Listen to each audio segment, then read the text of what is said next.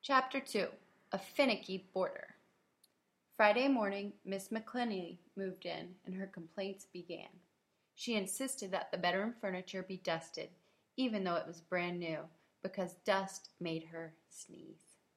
The bed sheets had to be re-laundered because sheets that weren't fresh enough made her itch, and the rugs on the floor had to be taken outside and aired, because musty smells would give her a headache. It was Kit who had to do the dusting, laundering, and airing. The whole time she worked, Kit grumbled to herself about the headache Miss McClenny's complaints were giving her. When Miss McClenny finally pronounced the room acceptable and disappeared inside, Kit breathed a sigh of relief. Of course, by then, it was almost dinner time, and Kit had to help Mother prepare the meal for 7 people. After dinner, Miss McClenny was the only one who didn't help with the cleanup. Kit couldn't help hope that Miss McClenny would find a new, more permanent place to live very soon. That night, Kit fixed a cozy box for Grace on the back porch with Grace's favorite blanket and the chew toy Kit had made her from braids of rope knotted together. Grace jumped right into the box and lay down to gnaw on this toy. This is going to be easier than I imagined, Kit thought. Problem was, Grace didn't seem to understand that she was supposed to sleep in the box.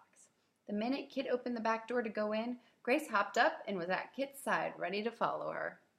No, Grace, Kit said. You stay here. This is where you're sleeping tonight. Grace looked up at Kit and thumped her tail against Kit's legs, but she didn't budge. Kit gave Grace a gentle push away from the door. Stay here, Grace, Kit said more firmly. Grace didn't stay. She stepped toward Kit so that she was between Kit's legs and looked up again with a determined expression. I go where you go, the look seemed to say. The look nearly broke Kit's heart, but she had no choice. She had to get Grace to stay out on the porch. No, Grace, Kit said sharply. Stay. Then she pushed Grace away and slipped through the door into the kitchen. Kit braced her back against the kitchen door and squeezed her eyes shut. She hated doing this to Grace. Grace gave a few short barks. She started scratching at the door and whining in the most pitiful way. Kit couldn't bear to listen, but neither could she bring herself to go out of the room and leave Grace alone in her misery. Kit slumped down at the kitchen table and tried to keep from crying. She felt like such a traitor. If only she could explain to Grace about finicky boarders and mortgage payments. Grace kept on whining and scratching, and Kit kept sitting at the table. She watched the hands on the kitchen clock creep to 9 and then 9:30. Mother came in to check on Kit, and so did Dad. They agreed that it would be okay for Kit to stay up until Grace had settled down. Finally, Grace was quiet. Kit stood up and turned off the light. She pulled back the curtain that covered the window of the kitchen door and peered out.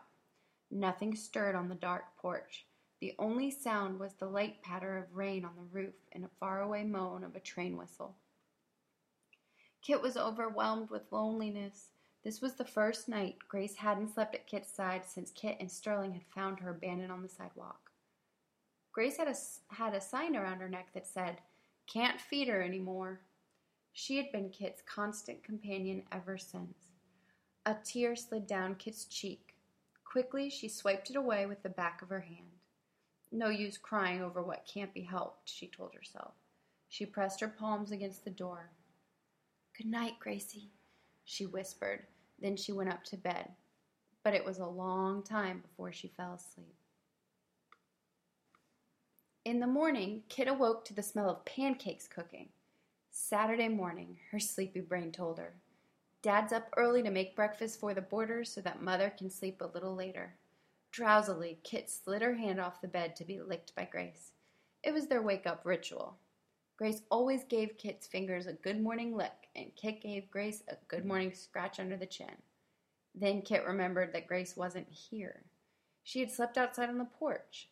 Instantly, Kit was wide awake. She had to say good morning to Grace and reassure her that Kit still loved her. Kit jumped out of bed, threw on her clothes and sneakers, and raced down the attic stairs. All was quiet in the upstairs hall. Mr. Peck's room was empty. He was an early riser.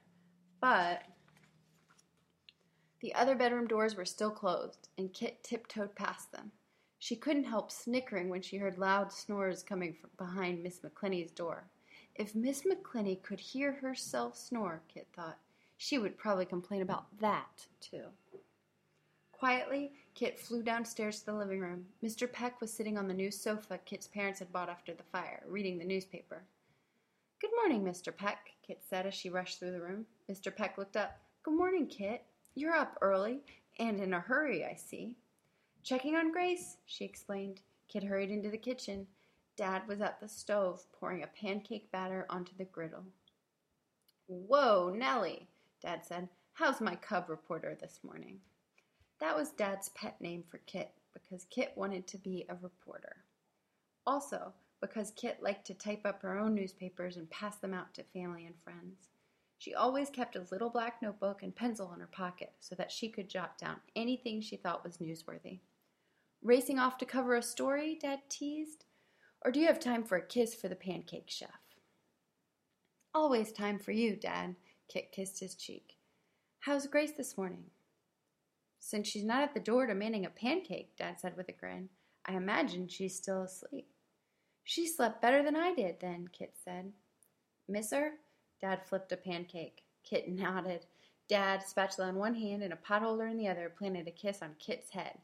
"It won't be for long." "I hope not. Need any help?" "These pancakes are for Mr. Peck," said Dad. "Later, when everyone else eats, you can set the table. For now, tend to Grace. After last night, she'll be wanting lots of extra attention, I expect." "Grace always wants attention," Kit said. "And food," Dad added with a twinkle in his eye. "Don't dare go out there without Grace's breakfast." "Oh, yes, thanks for reminding me." Kit grabbed the bag of dog food from the pantry. Then Kit pulled open the door to the porch, bracing herself for Grace to come barreling at her and jump all over her the way Grace usually greeted her whenever they'd been apart. But Grace didn't come. Shutting the kitchen door behind herself, Kit stepped onto the porch. She didn't see Grace anywhere. Then Kit's eyes fell on the hook that latched the screen door shut. The hook was hanging loose, unfastened. A sick feeling came over Kit. She'd been so upset about leaving Grace on the porch. She must have forgotten to fasten the hook. Grace must have pushed the screen door open and gone out. Since the door opened outward, she wouldn't have been able to get back in. A lump came to Kit's throat. Poor Grace! Trapped outside in last night's rain. Kit pictured Grace wet and miserable, huddled under the back porch all night. Maybe she's there now, Kit thought. Kit hurried down the steps and jumped over a muddy patch at the bottom.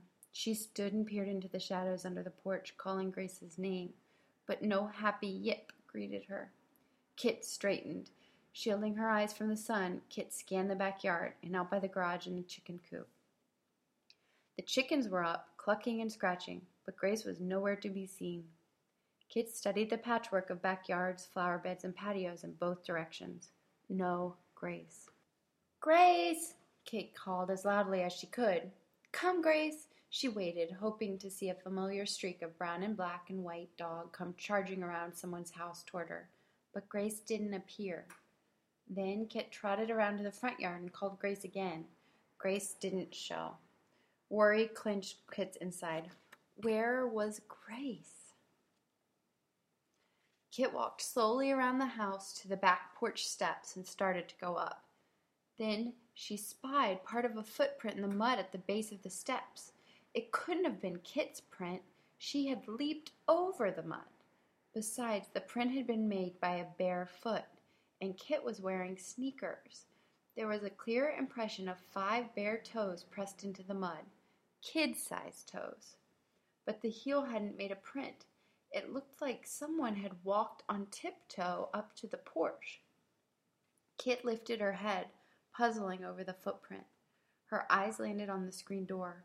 Just above her head, a small section of screen was loose from its wooden frame, as if someone had pushed in the edge of the screen and then tried to tuck it back into place. Someone who had wanted to reach inside to unlatch the door and let a dog off the porch. Grace didn't wander away on her own, thought Kit. Someone took her.